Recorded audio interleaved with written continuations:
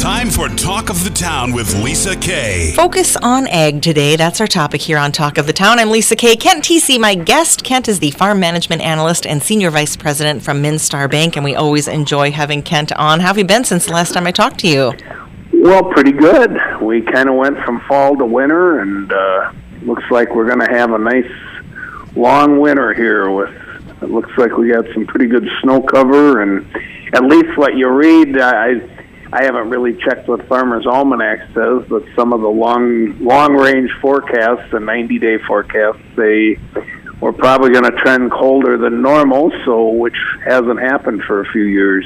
Yeah, so we'll be interested to see with the cold and again, how much snowfall comes and how much we need based on things that happened previously with rain or lack thereof in certain areas. Yeah, well, we certainly need the moisture, but, unfortunately, snowfall, while it is good to protect the soil and get some cover, usually if the ground is froze, by the time the snow melts, we don't get a lot soaking into the soils. But certainly just changing our patterns to get a little more moisture is a positive as we head into 2023. Well, as we're heading towards the new year, why don't we talk about the grain market prices? Let's start there. Well, the grain markets continue to be really good news, I guess, for farmers out there that finished harvest, and a lot of farmers have some grain in their bins.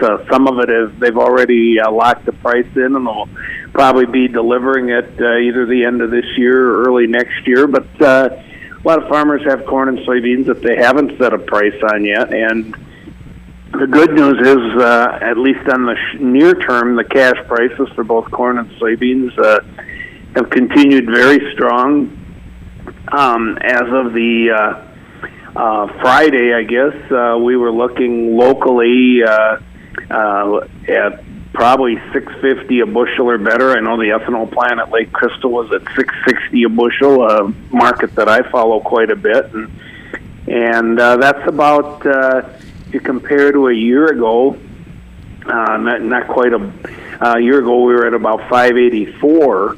But if we go back to 2020, 2 years ago, we were only at 393. So that kind of tells you a little bit where we're at. And the same is true with soybeans. If we again look at the price at the processing plants in Mankato, we're at about $14.78 today. A year ago at this time, we were only at about a dollar under that, and 2 years ago at this time, we were actually at $13.33 a year ago. So we're about a dollar and a half higher. And 2 years ago, we were at $12.72. And one of the big differences, and I know we've talked about this before in this program, is what we call basis. And the basis is basically the difference between what farmers are offered locally, whether it be at grain elevators, ethanol plants, soybean processing plants, feed mills, compared to the Chicago Board of Trade price. And when that number is positive, historically, prices in southern Minnesota this time of year would be below the Chicago Board of Trade price. And what basis really reflects is the local demand for corn or soybeans. And part of it is transportation costs and all that. And what we're seeing is today we have a positive basis of about 14 cents for corn and 40 cents for soybeans. That means our local prices are higher than the Chicago Board of Trade prices. And, if you look at a year ago, we were at about zero basis on corn and 5 cent positive on soybeans. But if you go back 2 years ago, 2020, we were 8 cents under the Chicago Board of Trade price for corn and 40 cents under for soybeans, which is probably more typical what you'd see this time of year. So it just kind of points that two things. We have very strong local demand. There's also points to the fact that not only locally, but certainly on a national basis, there's fairly tight supplies of corn and soybeans, and tends to keep those markets strong. Now, if we look ahead to 2023, next year's crop, the forward prices right now for corn we're looking at $5.56 a bushel and $12.72 a bushel for corn. So certainly prices that are much lower than we have today, and the basis levels for next fall for corn are 42 cents under the Chicago price and 45 cents under for soybeans. So a big difference. And what that really does, that basis level, it kind of encourages farmers to be more aggressive in selling last year's crop to take advantage of that, because even if the Chicago Board of Trade price goes up between now and next summer, if the basis widens out, they may not see that gain on the local prices. So certainly some incentives here the end of this year, early next year, January, February, to sell some grain and take advantage of these favorable prices. Kent, is it all supply and demand, or do you notice anything that's cyclical? Well, I think it's mainly supply and demand. Obviously, on the big picture, we've had very good demand for products. Our export levels have been fairly high the last couple of years, so there is some indications, especially on the corn side, that may be softening.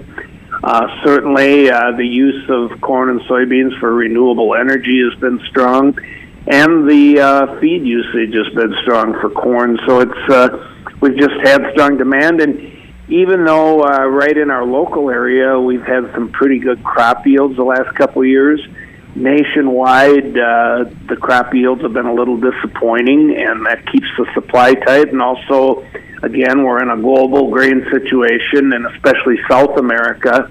Last year, the last couple of years, has had a crop that was below normal. Now, of course, South America's just in their growing season right now, so a big mover on the markets will probably be what happens with the South American crop. And of course, their July and August come in January and February. So we'll be certainly, once we get past the first of the year, the South.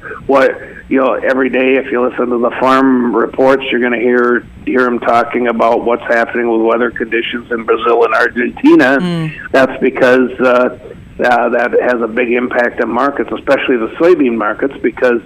But if you take South America and the United States, they account for probably well over 90% of the soybean production in the world. So it's a big impact. Wow. Well, I know also impacting farmers here are the higher input costs. We've talked a lot about how much things are going up, whether it's equipment or especially fertilizer. Yeah, it really is. We've really seen some big increases in input costs. If you look at and I kind of went back here recently and looked back in the last 10 years, and if you go back, for 2022, we don't have the final figures yet from Farm Business Management, but most likely a lot of farmers are going to spend probably in that $240, $250 an acre range for corn fertilizer. By comparison, that number was only $142 an acre in 2021, so about $100 an acre higher. And if you go back from a period from 2017 to 2020, it was between $150 and $130 an acre, so way higher. And the projections are that's going to even be higher next year. Most estimates we've seen from fertilizer dealers and crop consultants puts that number near $300 an acre on the average if you aren't using any supplemental manure. On top of that, we've seen chemical costs go up to control weeds, insects, and diseases by anywhere from $25 to $40 an acre.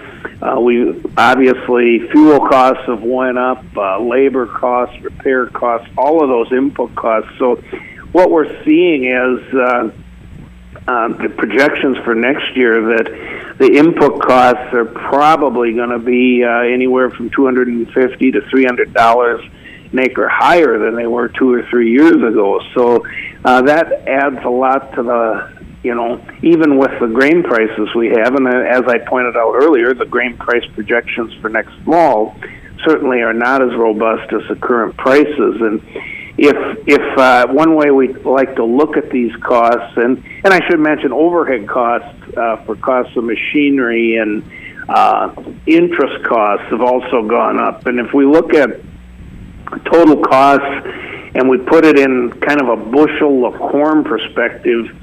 If we look at, like for 2021, the last year we had actual records, it took 86 bushels of corn to cover your direct costs, and it took 149 bushels an acre to cover all costs. And that's before any return to the farmer for labor and management. Now, if we look ahead to next year, at 200 bushel an acre corn, it would take at $6 a bushel, which again is above where the projections are for next fall. It would take 184 bushels, and if that price drops to $5 a bushel at 200 bushel an acre corn, or at you're talking 221 bushels an acre if the price is only $5. So it does show that things have really tightened up, and that compares to 149 bushels an acre as recently as 2021. So, and we saw this happen back in a period from about 2014 to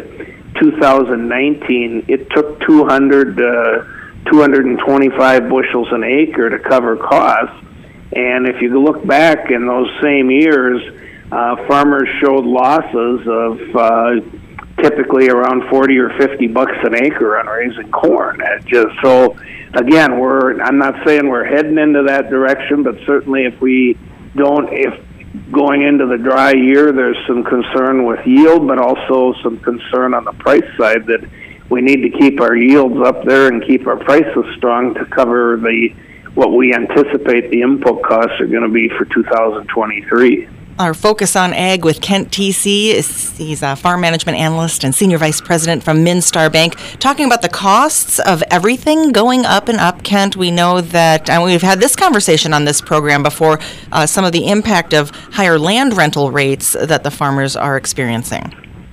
Yeah, land rental rates, they tend to follow what's happening out there with profitability, and certainly farmers have had strong profit years, and so really you go back to 2020 with a lot of government payments with COVID, and then 21 and 22, especially in our immediate area here, some pretty good yields along with the strong prices, and cash rental rates tend to follow that right up, and so we've seen some pretty large increases here in cash rental rates, and likely we'll see higher rates again for 23. And it is obviously rental rates are driven by two things. One is landlords that are renting their land out want to capture a little more profit on their land. The land values are going up, so their property taxes are going up along with that, and so they tend to increase as profitability goes up. And then the other thing is just demand by farmers. A lot more farmers willing to pay higher rents and willing, if there's open situations, to bid on land, and that tends to bring that average up across the board. So one thing, I guess we always throw the caution flag out there, especially to farm operators, is be cautious. Remember, a lot of these rates are based on what happened last year or the year before, not looking ahead to 2023. They were based on 2021 and 22 results, and so to use some caution. And the other thing, we encourage landlords to be reasonable, and one of the programs we've kind of pushed a lot, and a lot of universities have, is what's called a flexible lease, where you set kind of a reasonable base rental rate based on average input costs, projected prices and yields, and then you have that flexibility that the final rental rate could be increased if we get, like we've had in 2022, exceptionally high price levels, or in some cases exceptional yields, that then the landlord, the farm operator, probably has the ability to pay a higher rental rate. And so both the farm operator and landlord benefit in that, and rather than having the rental rates too high where the farm operator all of a sudden gets in some financial difficulty. And we do have some good information available on flexible leases. If anyone's interested, they can just shoot me an email at kent.thiesse@minstarbank.com, and I'd be glad to share that information with them. Kent, we've got about 5 minutes left here on Talk of the Town today, so let's talk a little bit about the Environmental Protection Agency, the renewable fuel standards? Yeah, just last week, the U.S. EPA, Environmental Protection Agency, came out with their renewable fuel standards. And again, some of this gets very complex, but it is important to both ethanol plants, which are big, very important in southern Minnesota, both community-wise, business-wise, as well as the farmers, because that helps drive some of that strength in prices we talked about. And when you look at it, one of the categories they have is conventional renewable fuel, which for about 90+% of that category is ethanol production. And they have increased that amount in the last couple of years, and they keep it steady going forward like last year, there were 14.5 billion gallons of ethanol produced in the U.S., and basically they keep that steady with some slight increases. So that's good news for the ethanol industry, and especially there's some push going on in Congress right now to go to year-round E15, which would, again, strengthen demand for ethanol. I think the disappointing part, probably to processors and to farmers, was in the advanced biofuel category. And again, they kept things steady there, but I think there was a lot of hope based on the climate change legislation that happened last summer and multiple new renewable biodiesel plants being built across the Midwest and really across the country.